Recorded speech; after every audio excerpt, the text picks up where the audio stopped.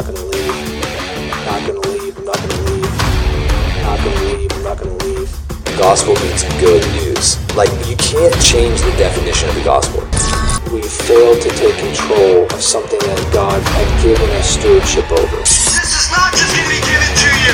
You're gonna have to stand for something. That's what the battle is for. The battle is for your awakening. The battle is for your first love. The battle is for you to awaken. When God's saying, get on the way right now, begin to move with what is happening right now, and stop looking and fantasizing in your mind and imprisoning the revival that God wants to bring. The Supernaturalist Podcast Show. Patricia. Hey. How you doing? I'm doing well, thank you. Awesome. Welcome back to Seattle. Oh, it's awesome to be here, and it's a beautiful sunny day. This is a rare thing. Showing off. This is a rare thing. And Seattle's showing off just for you. Yeah. Because it hasn't necessarily been this way. It's just been nonstop rain. You know? I know. Well, I've lived in Vancouver. I was born and raised in Vancouver, and very similar weather, and that's why everything's green, right? We get lots of rain. When the sun's out, this is one of the best places on earth to be. But exactly. we have to endure like 10 months, of rain in order to get these kinds of days. Right. Patricia, I thought it'd be fun just to dive into just what Jesus is doing on the earth right now. It feels like there's so much momentum right now, and everything from it might seem silly to people, but even just beginning the year with the Super Bowl and Bob's word about the Chiefs and about these hidden apostles that were going to be coming out, and like just the anticipation for harvest and salvations and souls. So and you're kind of everywhere. What are you seeing Jesus do? Like what makes you the most excited as far as what you're seeing in the kingdom and on the earth right now? Right. Well, it's the most amazing time ever to be alive, right? That we get to be alive in this day and age. It's phenomenal. But everything is escalating. It is like, Darren, it's just crazy. Like, I was just thinking, I was doing some studying on the last 70 years from 1950 to 2020, right? And the escalation of God over that period, and how that we have just kept growing and growing, expanding. And so we come into this last 20 years, and we had like Reinhard Bonnke. I think his largest gathering back in 1990 was like 1 million souls came in, right? And it was just like, I used to weep when I looked at that picture, right? It was a picture of harvest. Just the faces as far as you could see. The magnitude of it. Yeah, it was as far as the eye could see. And I would just weep. I thought, I can't even imagine 1 million people coming together. Excuse me. And so then in the year 2000, he had 6 million people. I'm really sorry. No, you're good. Bonnke. Just yeah, you're good. So he had 6 million people in the year 2000, and it kept escalating. So nowadays, it's not unusual to have crusades of 1 million people. Right. It happens all the time now.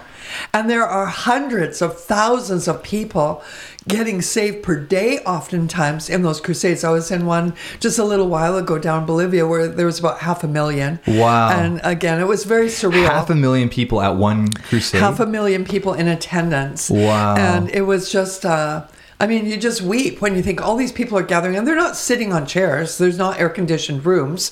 This is like outdoors, everyone's standing for hours, and all of a sudden Jesus shows up in miracles, signs, and wonders, and this harvest comes in. Over 300,000 documented salvations. That's incredible. That is so awesome. On. That is so amazing. It's just so, but that's in one sweep. That was a one-night crusade.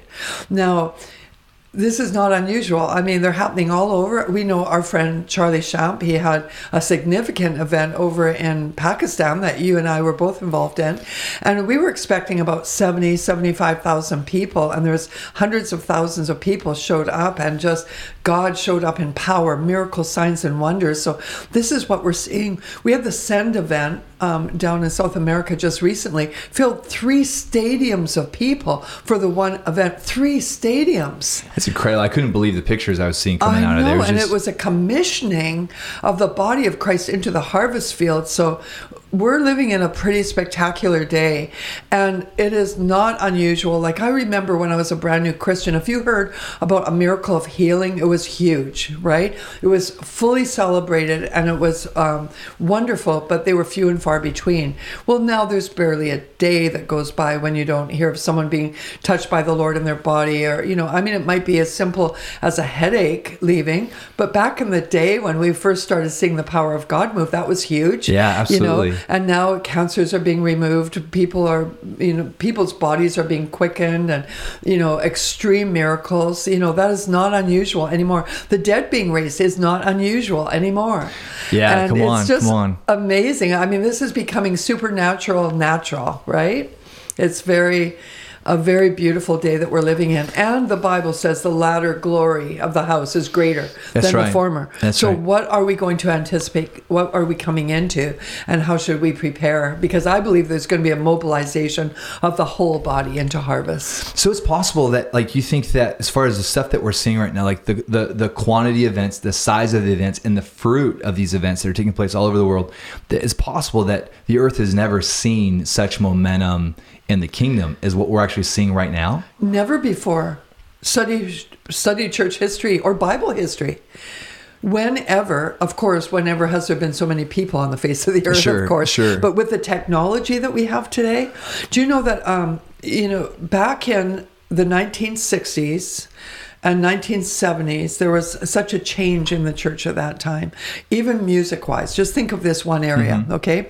So up to about 1960s, early 1970s, it was traditional for there to be a song leader in the church and an organ and a hymn book. And then, of course, in the 1960s and 70s, choruses were introduced during the charismatic renewal. Yeah. But what happened? What happened since then?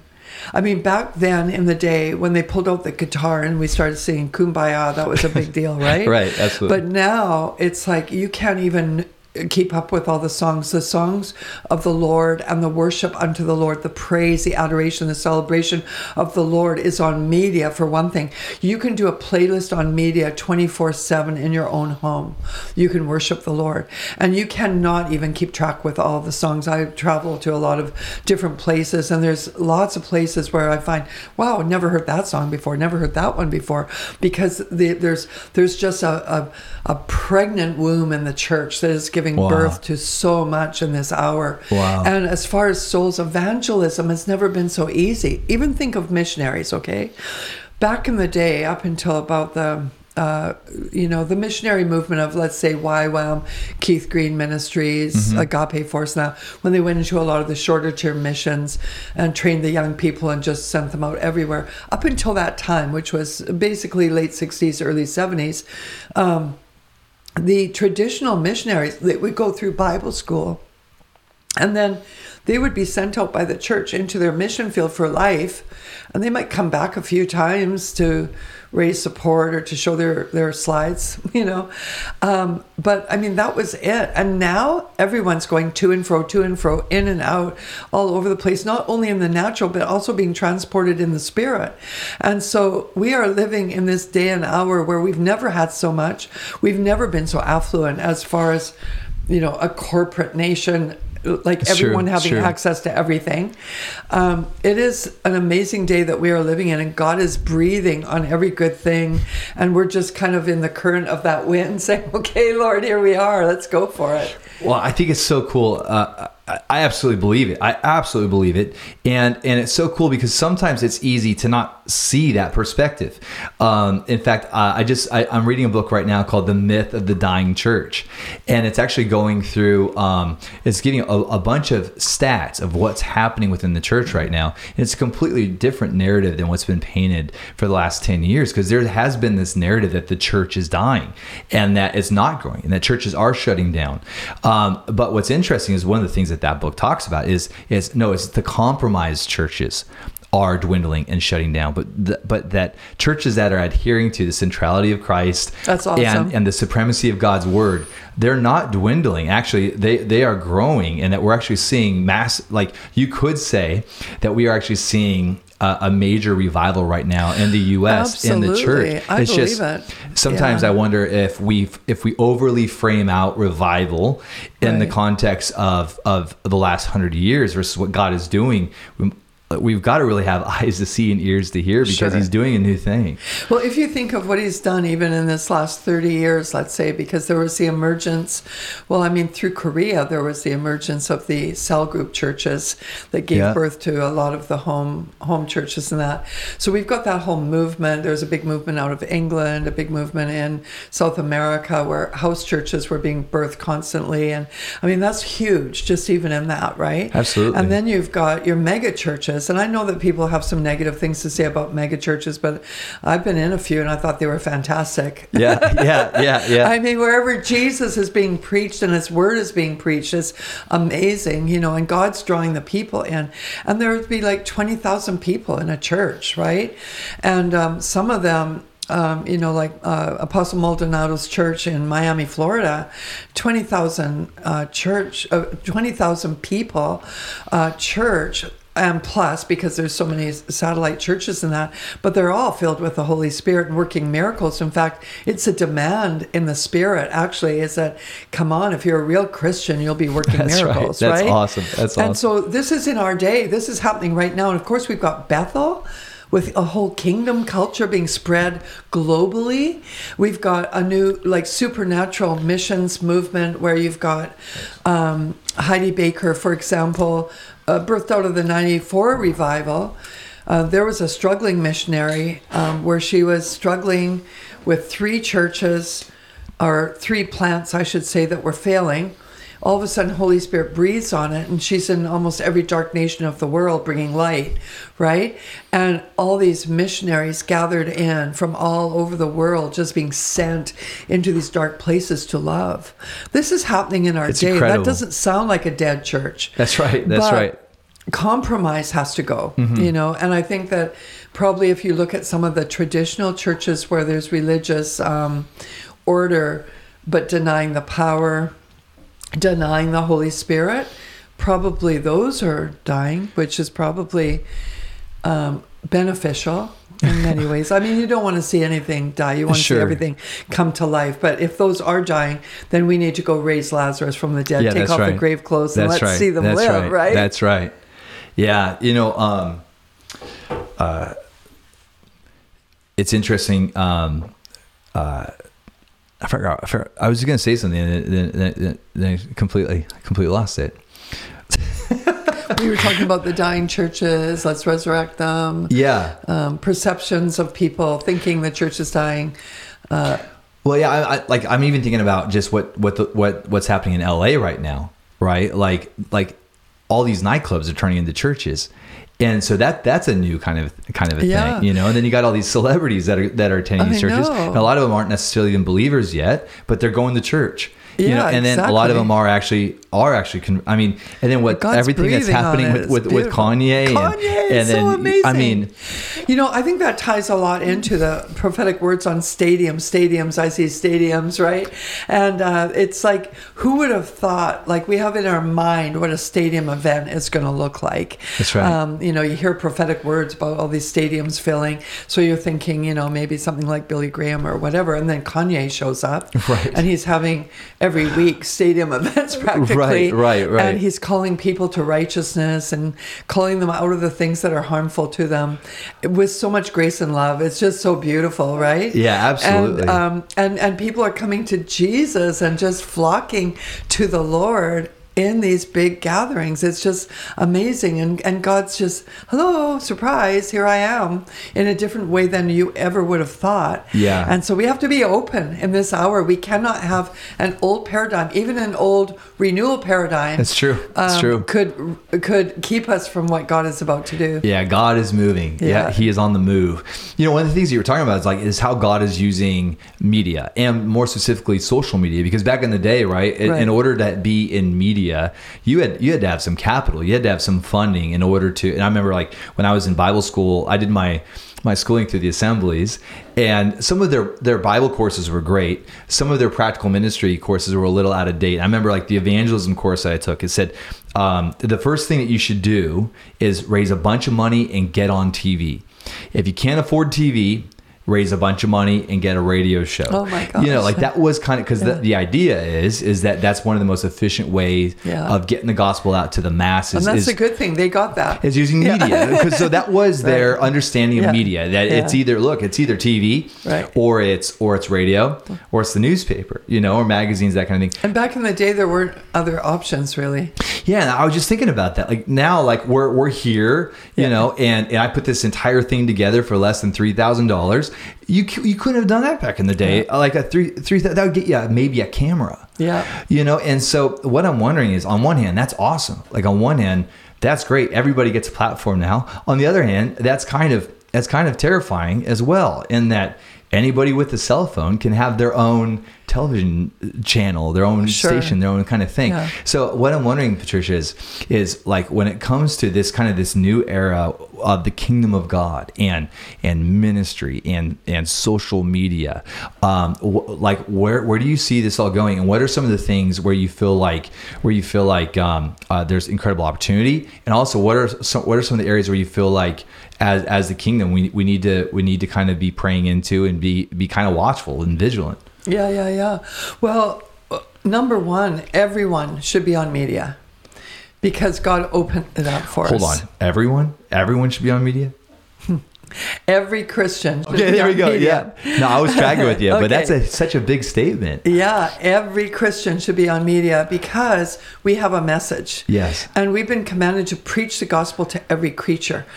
Where in the history of man or the church have we been able to get in front of the whole wide world and preach the gospel to every creature? That's right. You just push a button and there it is. It's out there, and share it. And I mean, if you want to, you could even, buy a boost post if you wanted to, and reach people that, aren't in your pool of influence. You could reach people in other religions, just through targeting the marketing, right? Yeah. It's just a phenomenal day that we're in. But if we abdicate our position in media and we just waste our days and, drink coffee with friends and say nothing to the world that we live in, if we abdicate that position, it will be filled.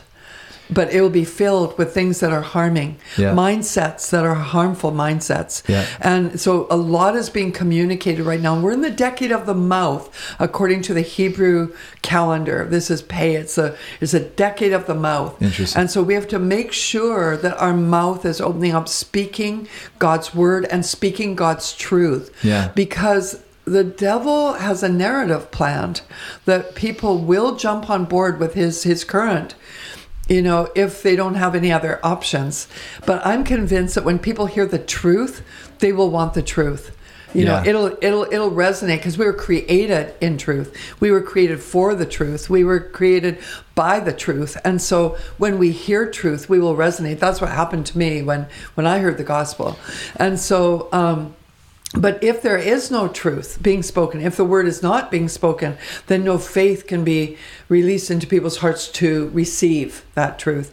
And so faith comes by hearing, and hearing by the word of the Lord. Therefore, we need to preach it. Mm-hmm. And these days, I mean, especially, I love social media. Yeah. Because social media, you can be so relaxed and so real and so authentic. Sure.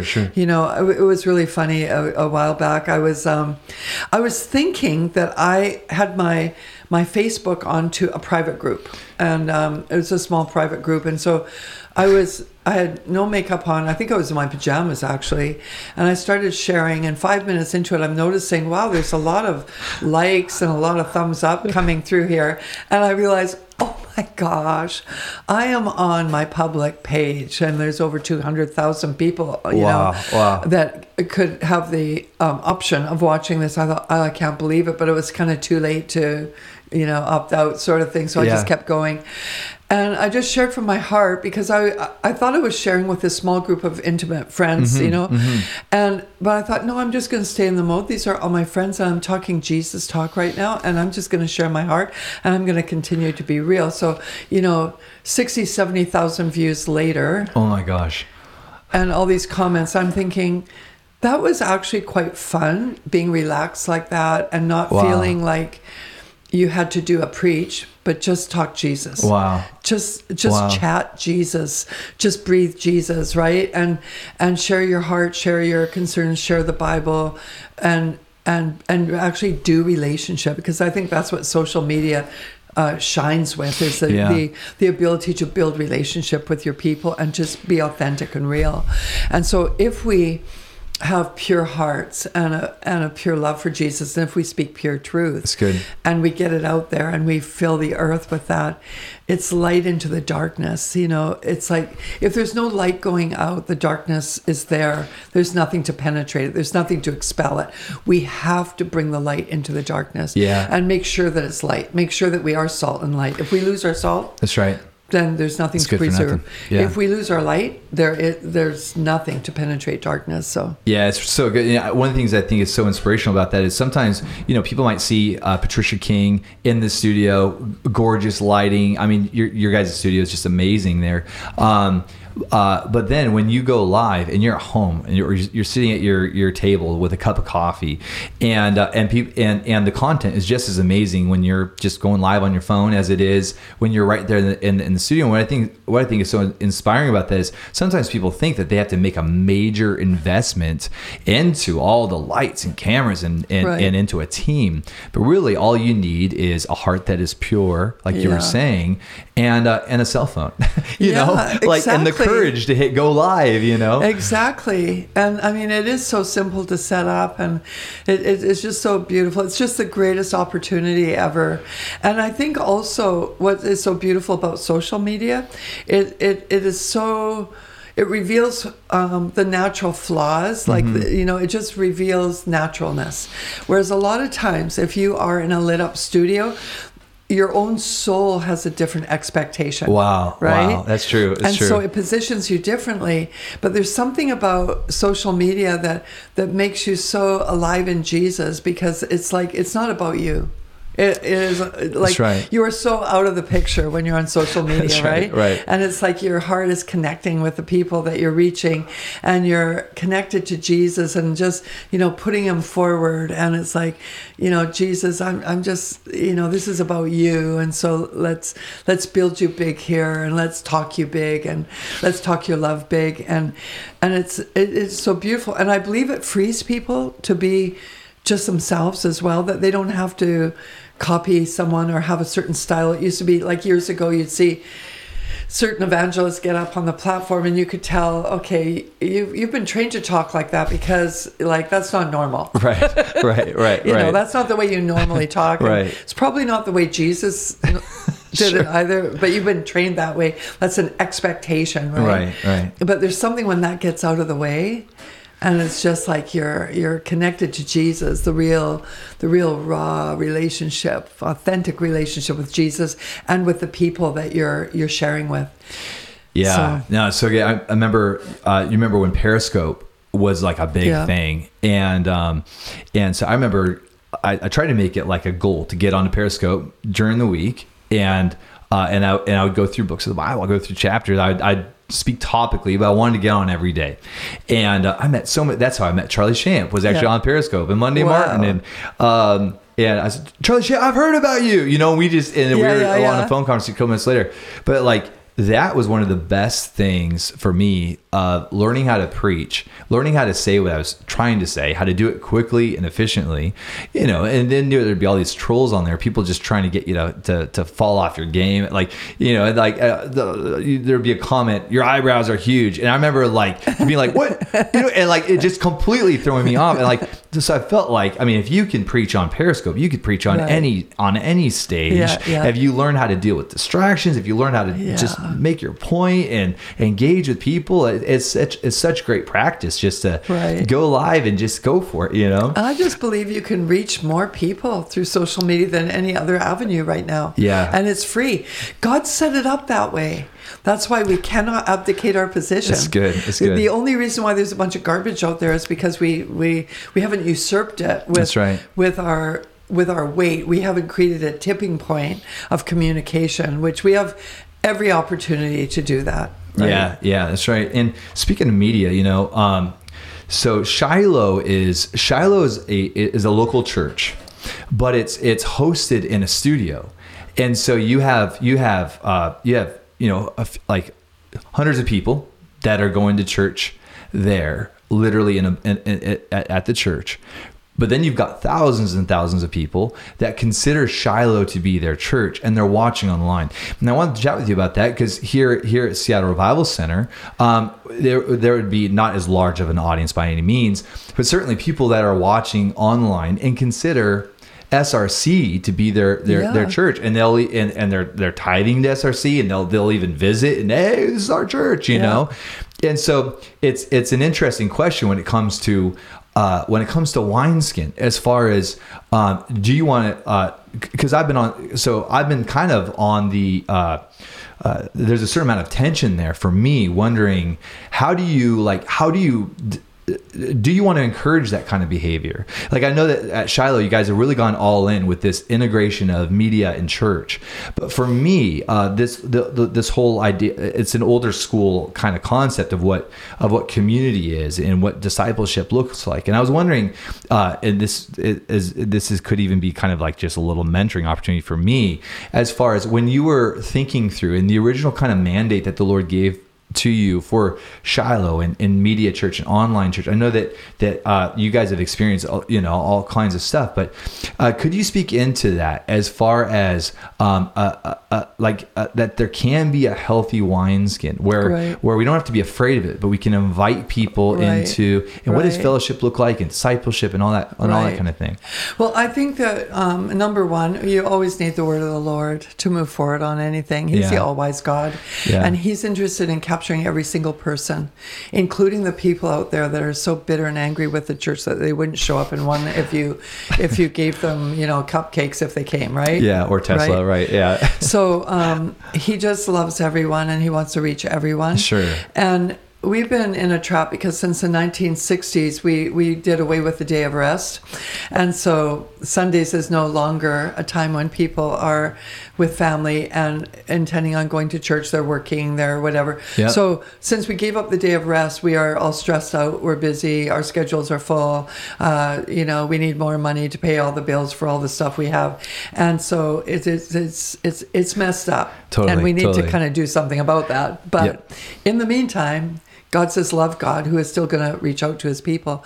And definitely Media Church is one that can help them get connected to God and stay connected in worship and feel part. But going back to the beginning, when God brought me into media, He told me to host a web church. And that was 20 years ago almost now. So wow. We started up a web church, and we started it with 2,000 people signed up for it. Wow. And we have pastors that oversee that web church. So they all had congregations between 10 and 100 people each. And then they could form groups. We didn't have Facebook at the very beginning. That wasn't even this is before available all at the the social, time. Yeah. So, but they would phone their congregation, they would email them, and they would do special little events on phone conference calls and stuff with them, and minister to their spiritual growth. So we found that a lot of the people that joined the web church were, number one, people in isolated areas. Like, we had a lot of missionaries, actually. We even had two missionaries from an isolated area in China who would actually download all the messages and everything all night just to be able to watch them because they were in an isolated area. But we had people like that. We had people that were in northern areas of British Columbia, Ontario, places like that had no full gospel churches. They just had maybe little Catholic churches or whatever in their region. So even if they went to church, they wouldn't get their spirit filled. And there was no opportunity for them. So we had them. Yeah. And then we had people who their schedule didn't allow them to go to church because they worked Sundays. And so they wanted to belong to a church. Yeah. And they wanted to be connected. And then we had others who were still going to a church, especially families that had been generationally in a certain church, but they wanted the more. So we had all kinds of different people meeting all kinds of needs. Oh, and then we had the disgruntled people who were bitter with church. They loved the Lord, but they didn't want to belong to a church anymore because they were too hurt. So we had assignments for each of those. Each person had different needs that the web pastors had to meet. So if they were bitter, there needed to be healing and forgiveness and all that worked on. If they were isolated, they had to know how to develop community where they were and and help them do that. So that's how it started. But then we just finished our 5th anniversary, right? I think. So it was 6 years ago then. I was at Kim Clement's in his studio, ministering with him. Wow. And it's such a prophetic environment. I mean, Kim Clement, his studio there just was like a portal, a revelatory portal, right? Wow. So I'm doing this ministry with him, and he's on the keyboard. And all of a sudden, I get this download, which is an actual mandate from God. And he said, I want you to start a church, a media church in your studio. And it can have a local presence, but I want you to broadcast it to the nations. Wow. And I thought, oh my goodness, because I've planted churches before. And if you've ever pastored and planted a church, you know that it's not just like a piece of cake. It takes a lot of time. There's a lot of warfare, a lot of people issues that go with it. It's just very, very beautiful, but it can be draining. And I'm already over full time, right? I'm just maxed out on my schedule. So I'm thinking, this cannot be you. But he just kept at me. So I went and asked intercessors in my team to pray about it. Everyone came back and said, I think this is the Lord. And I thought, oh my goodness. And then the Lord gave me a word. He said, it'll be like a woman in menopause who finds out she's pregnant. That's incredible. And he says, at first when you give birth to a child, you're not really wanting to have a new baby when you're in your 50s, but when you do, you'll love that child and it'll be the most special child you've ever had. Wow. So that was the word of the Lord. So then we knew that we were to have a local congregation. Like I said, our studio only holds 120 people. So we have a congregation of about 350 that locally are committed, that call it their home. But we have three services on Sunday. So, between, adults and children, we have maybe every Sunday, maybe about 200, maybe 230, 250. That's great. That's great. Yeah. Between the two services, including children. Yeah. So it's a small congregation locally, but then we have about 10,000 that are identifying with Shiloh online. So through our web church, we encourage our online people to join the web church because that way they come into community. Even though it's not face-to-face most of the time, it's just online, but at least it's community and they can relate and we can find out what their needs are and pastor them. So we try to encourage that. But a lot of people, they just want to go online, worship, receive the word. But it's so funny. Wherever I go, people will run up to me and they say, I'm a Shilohnite, and I just feel so part of it. And I thought, that's got to be God. Because you're only sitting on the other side of a computer. That's right. And so it's got to be God that you feel like your family. And they'll think, oh, you're my spiritual mother, you're my pastor, or whatever. And Francisco gets the same thing, and it's crazy. Robert gets the same thing. I think, Lord, this is a move of your spirit. You are breathing on that because in the natural, it doesn't make sense. Yeah, and I think that's where I was getting at with kind of my old school way of thinking that's really being challenged. Last year I was a part of 2 different actually 3 different groups. A group with real flesh and blood in a room, in a home. And then I was a part of a pastor's group, with Francisco and a few other pastors. And then I was with in another group in Zoom, all these people. And the depth of community and relationship that I had with people online over a screen was just as deep and maybe deeper in some ways than it was. And I don't know, there is something about a screen where we pay maybe a little bit more attention to people's face, to what people are saying, than being distracted by all the things that can happen in a room. So I'm definitely being challenged, but also certainly want to be a good steward of these opportunities, because they're wonderful opportunities for discipleship. Absolutely. And a lot of times people on the other side of the screen will feel more free. They're not inhibited, and so they share more. Like I've got approximately 1,000 people on a mentorship group that I have. It's incredible. And it is incredible when I think about it. So I prepare the training for them through videos, through manuals that they follow through with and that. And then we have discussion groups, and I'm on Facebook daily with them and stuff like that. So it's like, we really do feel like a family. When I meet the A-team, it's like, wow, it's like a connection. But a lot of them, I've never seen them. I've read their comments. I've heard them on a conference call or something like that. But I've never met them until they come to me in a conference. But you have this immediate spirit-to-spirit connection.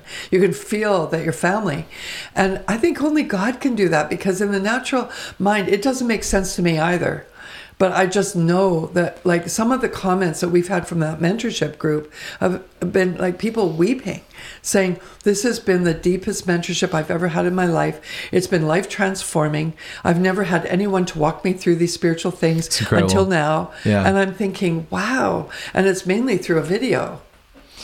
It's not all the time that I'm there on Facebook, but the actual teaching and training is through a video and a manual.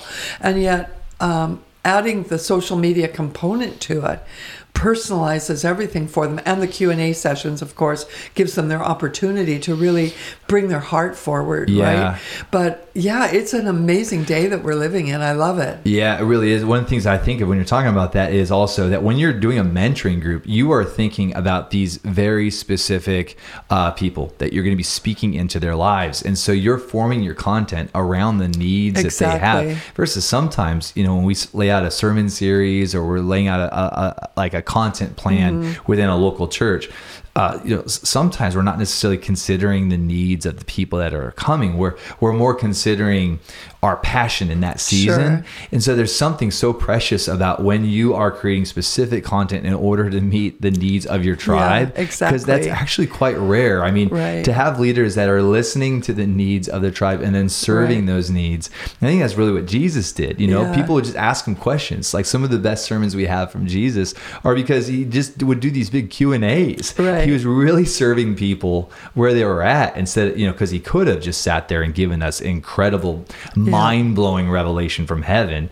And so I think that there's something so significant about maybe even the content revolution that we're in right now, where if we don't really learn to listen, people aren't just going to sit there and listen to us anymore. And we definitely want to take advantage of the opportunity, because, we don't know what's going to happen 10 years from now. Maybe this won't be available. That's right.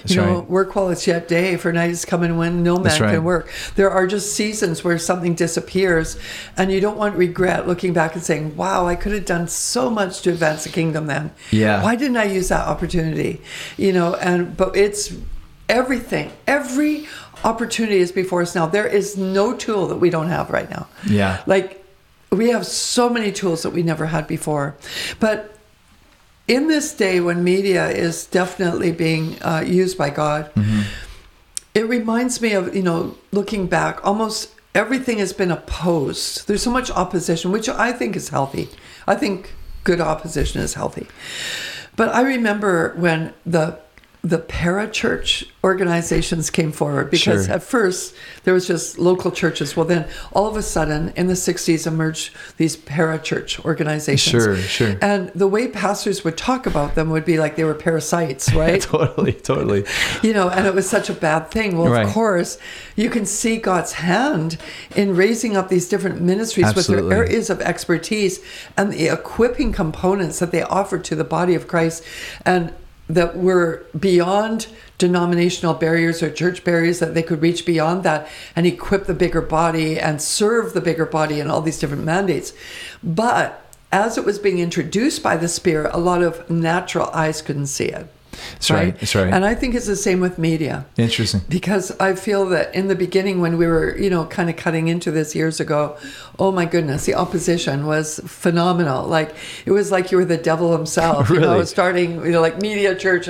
You're going to keep people away from churches. But Wow. it's, as you said in the beginning, it's like churches have actually grown. Church growth, it hasn't diminished. It is growing. We've never had so much church. Yeah. Right. Yeah, that's true. I mean, it's everywhere. I mean, Yeah. the mega church, the micro church, the church in the coffee shops, the church on the streets, the church at media. I mean, it's church everywhere.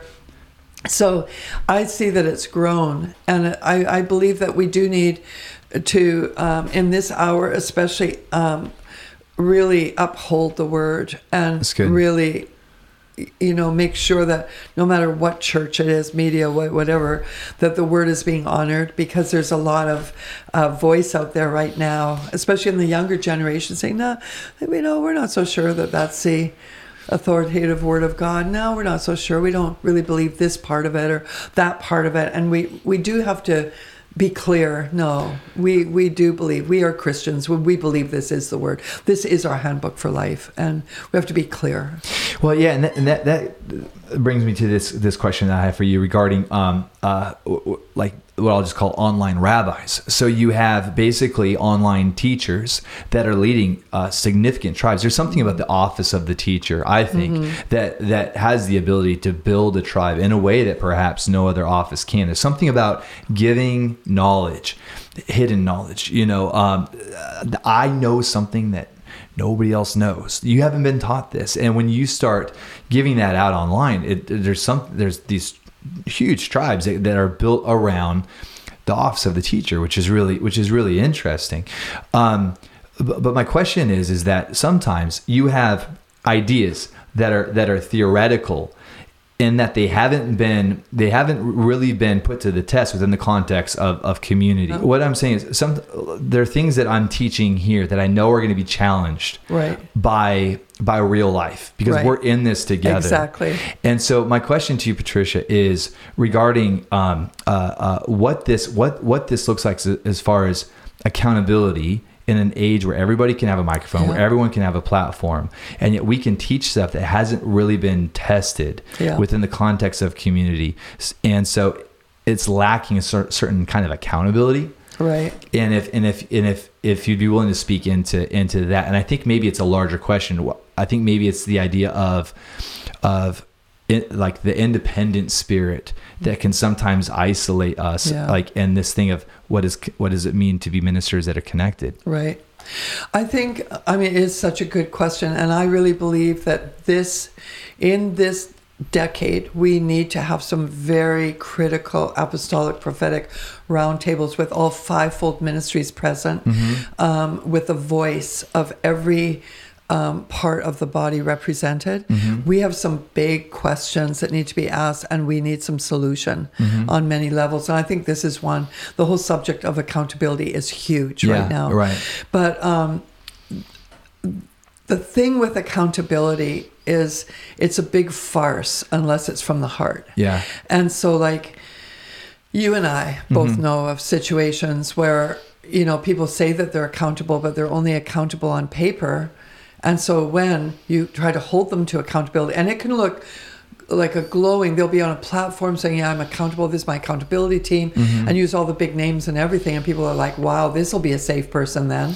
Yeah. But then when they're challenged, all of a sudden, no, that person's not my accountability person anymore. This one is. And so it's so, it's so false in that sense. So I think accountability, like I love accountability, and I think one of the greatest blessings we could do right now is preach on it. Yeah. Preach on the joy of it, the importance of it, because I don't know, I was just, from the very beginning of becoming a Christian, I just loved my pastors. I was in a really good church community, and we had a code of honor. We weren't taught like honor like we are today, because there's so much great teaching on honor, but we were taught by the Spirit. I think we just honored our leaders, and when our leaders disciplined us, we accepted the discipline. It was good, you know. And so and part of that was because the discipleship movement had kind of come in with, like, mixed in with the charismatic renewal there, and so it did offer a bit of structure there, even though it kind of went off in a ditch somewhere, but there were some good things in it too. And so I think I began to, like, I loved accountability. I saw the value of it. And I think if we can preach the value of it, because like right now I have layers of accountability, layers of it. And I love it. And I have like a situation on the table right now, actually. And I've been in full-time ministry since 1980, so it's almost 40 years. Wow, that's awesome. And I've served the Lord for 45. That's awesome. So in that, I would call myself a bit seasoned as far as experience and that, and I've seen different things, but my accountability team has asked me not to preach something and not to be associated with a particular ministry that they have concerns about. And I feel a bit differently than they do. And I've humbly submitted my feelings, but I said, but you're my accountability team. So I'm laying this down because I believe that God, if he needs me to be connected with that person in a ministry situation, or if I can be free to even express some of the things that I believe about that, he will make a way and he will endorse it through my accountability team. I really have faith for that. So I love it because it has made me a better person. We are mutually accountable on our team in ministry. We have absolute permission to bring each other accountable to the values in our foundation. And so we love that. And we feel safe with each other in that. It is just a code that we've taught and we love. And I think that if the body could be taught how beautiful it is without control, I'm not talking about an ungodly control in accountability, but with a real healthy accountability and interaction and love and relationship in it, it would be so beautiful and more people would want it. And so in the local church, when you've got all this stuff out there, I think that we could equally speak about the importance of being accountable and having things like that tested and not being lone rangers out there. The danger of it. I think that, we don't have to be afraid to mention the dangers or to confront things. I don't think we have to be afraid to raise the bar in this hour. And be strong, because I believe that those who really want the truth will hear the truth. And some might go off with the cult leader or whatever. Some might. But if we speak the truth, then at least they can make a proper choice. If they don't have the truth, like we've been in a situation recently where something was exposed, like a whole bunch of stuff exposed in the background of a leader, but people didn't know it. Most people didn't know what was going on. So they were buying into a lot of the stuff, and a lot of them were getting victimized and stuff like that. But then it came out into the open. It was exposed officially. And so now people can still go. I mean, that person hasn't stepped down from what they're doing. People can still go and follow them, but at least now they know. Right? That's good. And I believe that if we do speak the truth, those who really love the truth will adhere to it. That's right. And those who don't, won't. But if we don't speak the truth, then all that error is out there and they have nothing to compare it to, or nothing that will give them any warning at all. Yeah, that's so good. That's so good. And I mean, and I think that also brings us back to the importance of the church. Like, to the church, it has been given the office of the apostle, the prophet, the pastor, the teacher, and the evangelist, right? For these different safeguards. In a time of such media, you can do online courses, studying everything from filmmaking to advancing in the prophetic. And if you're really knit into like a good local church, you can subscribe to all these wild, amazing things. Some of this even just wild kind of mystic, exotic theology that's kind of fun, but not necessarily all that. You can dive into a bunch of this stuff. And then I got people in our church, they're going through courses. And they're firing off ideas past me. And Pastor, what do you think about this? And I'm able to speak into their life. And you're able to pastor them in it, which is beautiful. Yeah. I really believe in the local church. And I always encourage people, like, just get connected to a local church where you can be committed, where you can pass your love tests, where you can pass your faith tests, where you can grow in a community. It's important, very important. Yeah, and I think that so we were I was a third generation Assemblies of God. We ended up transitioning out back in 2015. Mm-hmm. But one of the question that came up over and over and over again is, well, if we're not going to be a part of the assemblies, then who are we going to be accountable to?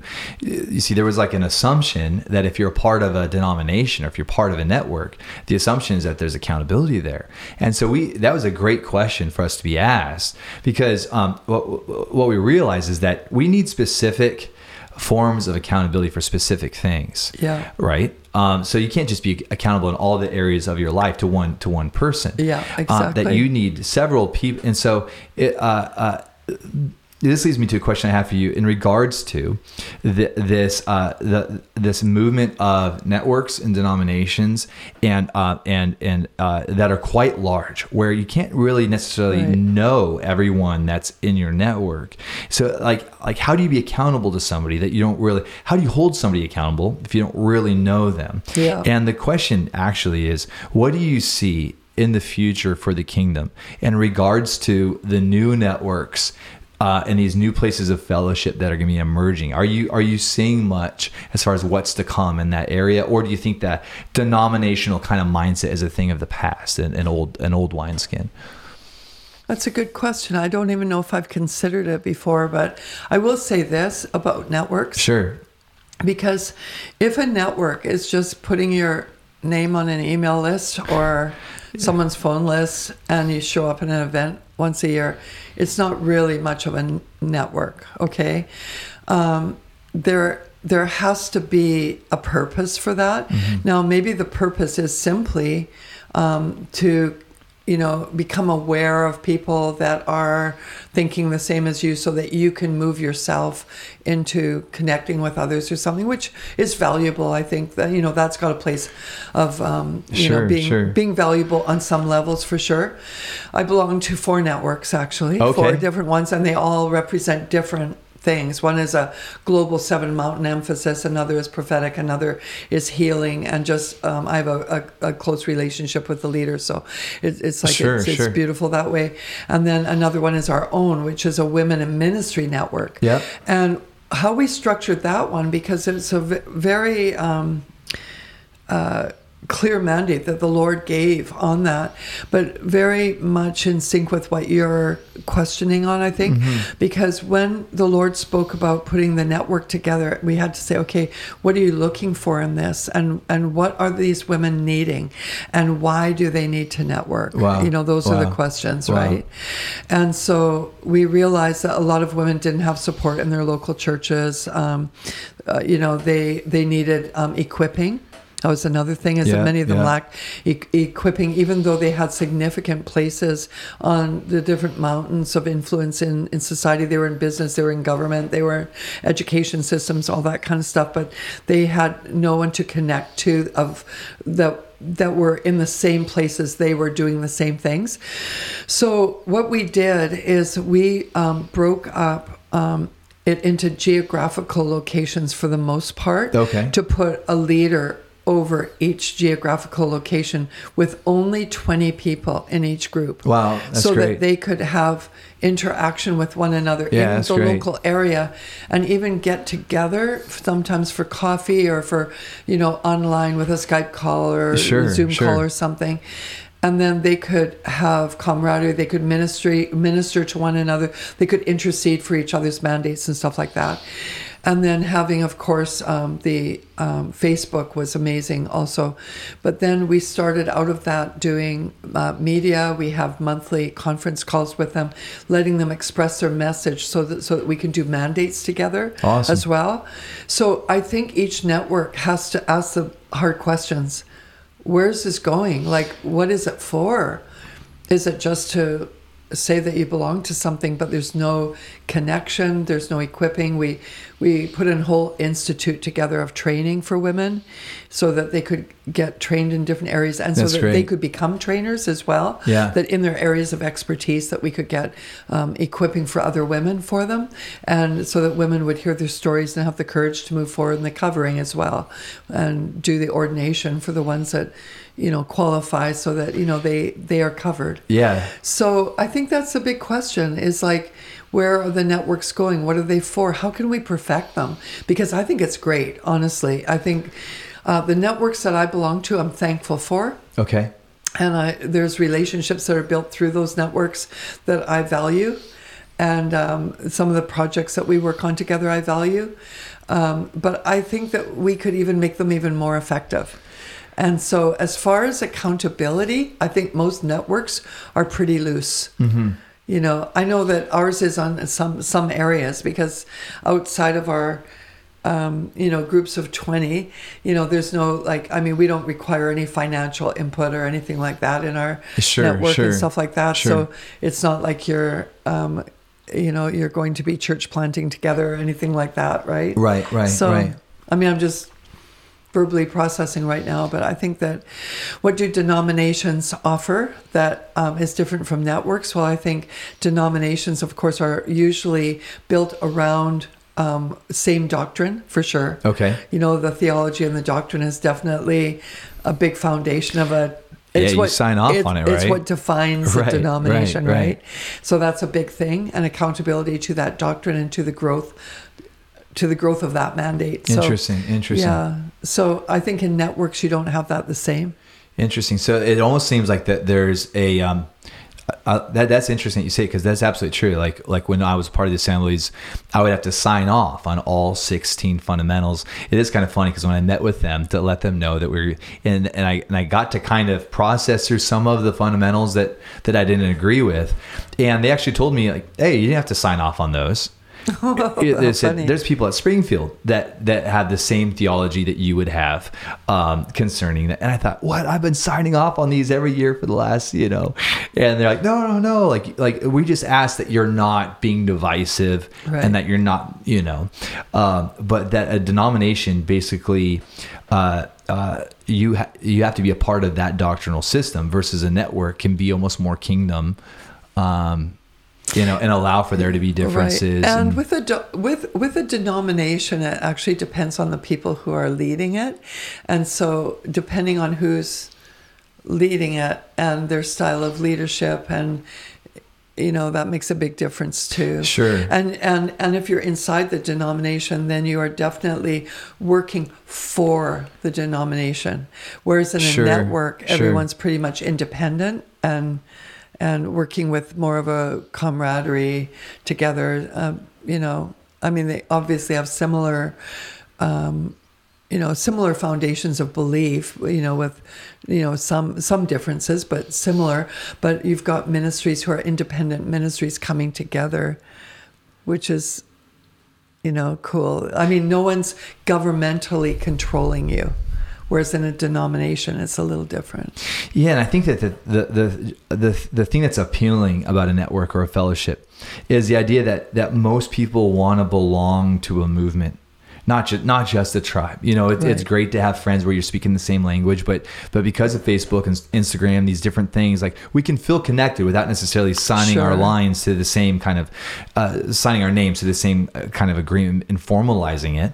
And yet at the end of the day, I know so many people that are in ministry, so many people that are doing incredible things, and yet, like, we're all kind of doing autonomous, kind of independent forms of ministry. And yet I know that almost everybody that I'm running with has a desire to be a part of a kingdom movement on the earth, where there's some form of partnership in order to establish something that can live long beyond us. And I think that that's the thing that's really appealing about a fellowship. But I think that a generation is trying to process what the difference is. Like, they want to be a part of a fellowship where there's actually fellowship, right?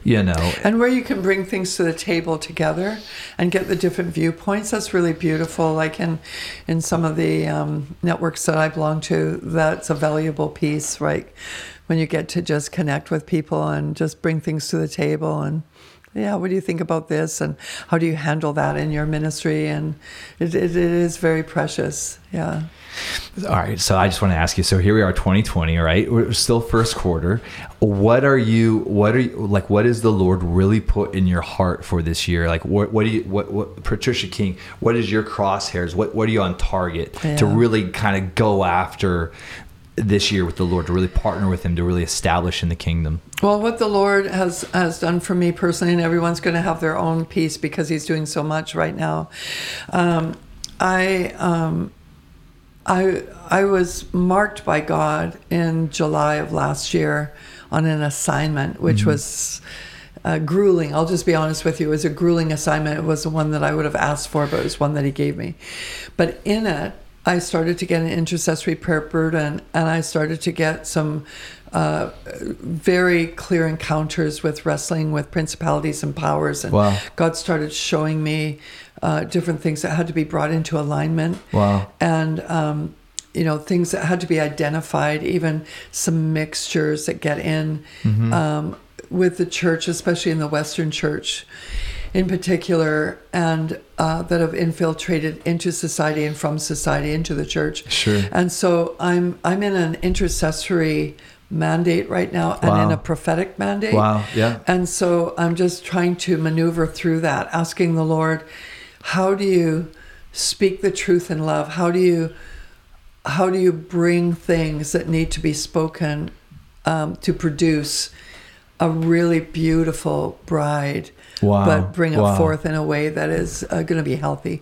And so that is my mandate and my wrestling right now is that. And so I've been before the Lord on that, speaking the truth in love, bringing forth.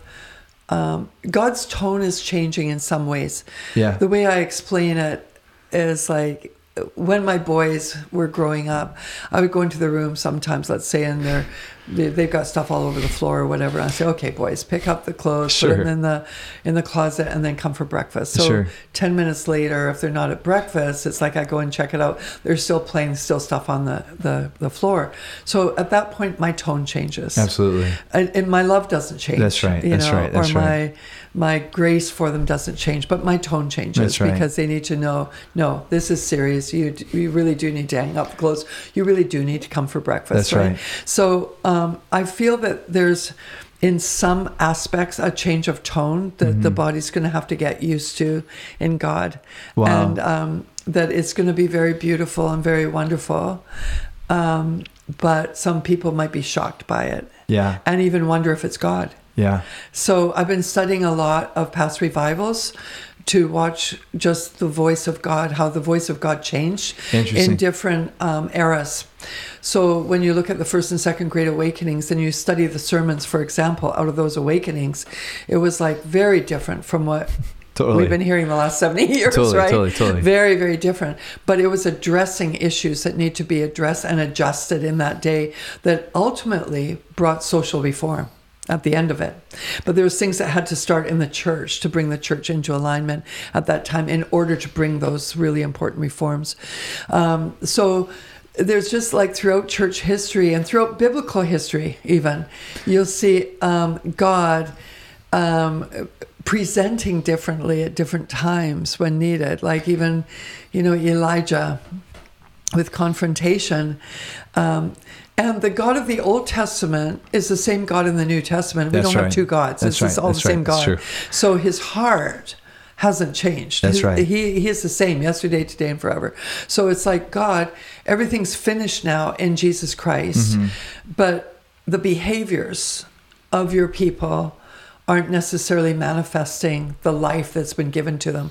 So how do we reconcile that? How do we bring people back to see who they are and act accordingly and change society as a result of that, to bring reform? So these are the big things I'm looking at right now. Sure, the things sure. I'm before the Lord with, to see the bride prepared in a beautiful way, a glistening bride in the midst of the harvest. I very much am just really passionate about the harvest that's going on right now, but I feel more to walk in partnership with those that I trust. Sure. And being involved in that. But my heart is for the body, especially it's harvest time. Jesus talked about the harvest time where the wheat and the tares that grew up in the same field together would come to a place where the tares would be removed. And I think it's a time when God says, okay, let's examine our own lives even, say, God, That's right. Would you remove the tares? That's Anything that was a wrong seed in there? It could be a seed of doctrine or a seed of the flesh or something. Anything that grew up in this garden of life. Could you remove it? Because I only want what's glory, right? Yeah. And I feel like we're in that season. I believe it's a word of alignment. God is saying align to the truth. And so anything that's not according to the plumb line of truth, he wants to address in this hour to bring us back to who we are. And I think it's because, and I mean, when you see things prophetically, it always feels like it's in the now, right? Yeah. But I see it so big, this big, great move, massive move of presence and kingdom just manifesting in the earth, right? And I don't know what it's going to look like or feel like. I'm just almost afraid to imagine it, because it'll be probably so much different, but it's so much better than what I could ever imagine. So I want to be positioned for it and to receive it and to be everything that God's looking for. So that's my voice for the church in this hour. Awesome. Is to see that established and people strong and whole and living for God, and not bringing in behaviors that are contrary to his love and his purity. Just come on, let's let the life of God flow like a river and manifest the beautiful, precious love that he's given us. So yeah, so good. That's so good, Patricia. One of the things that we've been looking at here in Seattle Bible Center, is that, moves of God end not because God quits moving.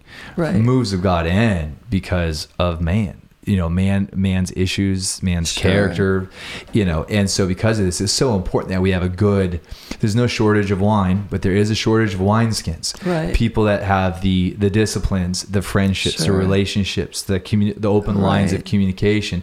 And I think that it's so beautiful to hear really what you're going after in the season, because the Lord's really using you to prepare a new wineskin so that we can see that a move of God that's been prophesied where there's no end to it. It's not a 3-year thing. It's not even a 30-year thing like the Great Awakening, but that there's such a character, there's such relationship, there's such trust and commitment that we can run together and if one man doesn't make it, it's not going to botch the entire move, right? Because it's bigger than a man, and it's this place of fellowship. And so I just love your desire to not, like, what I've known about you over the years is that you're not an end justifies the means kind of a person. You're the kind of person that's not so concerned about the outcome. You really want to make sure that things and people are healthy. And I so appreciate that about you, Patricia. Thank you. And I so appreciate just this last season that you've been in, and just to go after this place of that you've been going after justice and truth, and to be a voice for the voiceless. That's who you've always been. You've always been an advocate for victims. You've always, and so just believing that there's going to be such a harvest for you, right? Because of what you've sown in this last season. Yeah, it's time for us to raise the bar so that the kingdom can come. That's right. I mean, it's an eternal kingdom, right? So, I mean, just think of that, like you mentioned earlier, not stopping. Yeah. Why should we? That's right. Right. That's right. That's right. Why should God's presence or a tangible move of the Spirit ever end? That's right. Because the kingdom is eternal. That's right. And so, but we need to position, because God's not mocked. Whatever a man sows, he'll reap. So if we do so, I'm talking about not just an individual, but the church. If we sow to the flesh, we will reap. That's right. And so we will reap corruption, it says, right. actually. So that's what is that's a burden on my heart right now. And I want to see sowing to the Spirit and reaping life, right? It's going to be so good. Podcasts are definitely trending right now. There are so many brand new podcasts that are hitting the market. And I think that iTunes is kind of overwhelmed. And one of the ways that iTunes aggregates what's hip and relevant from the rest of the noise that's hitting the web is through ratings and reviews. A bunch of you have already taken the time to leave a rating and a review of this podcast. And I just wanted to say thanks. You guys are incredible and you're so supportive, and I love you. And if you haven't had a chance to take that minute or two to leave a review, if you do that, that'd be incredible. And I've created a shortcut to get you there. It's thedarrenshow.com. That's thedarrenshow.com. You can give it 1 star, and that means that you think it's kind of lame. Or you can give it 5 stars, and that means that you think this thing be dope, be tight, be off the chain. So if you would take the minute or two to leave a review, that would be mighty fine of you. Again, it's thedarrenshow.com. Thanks, guys.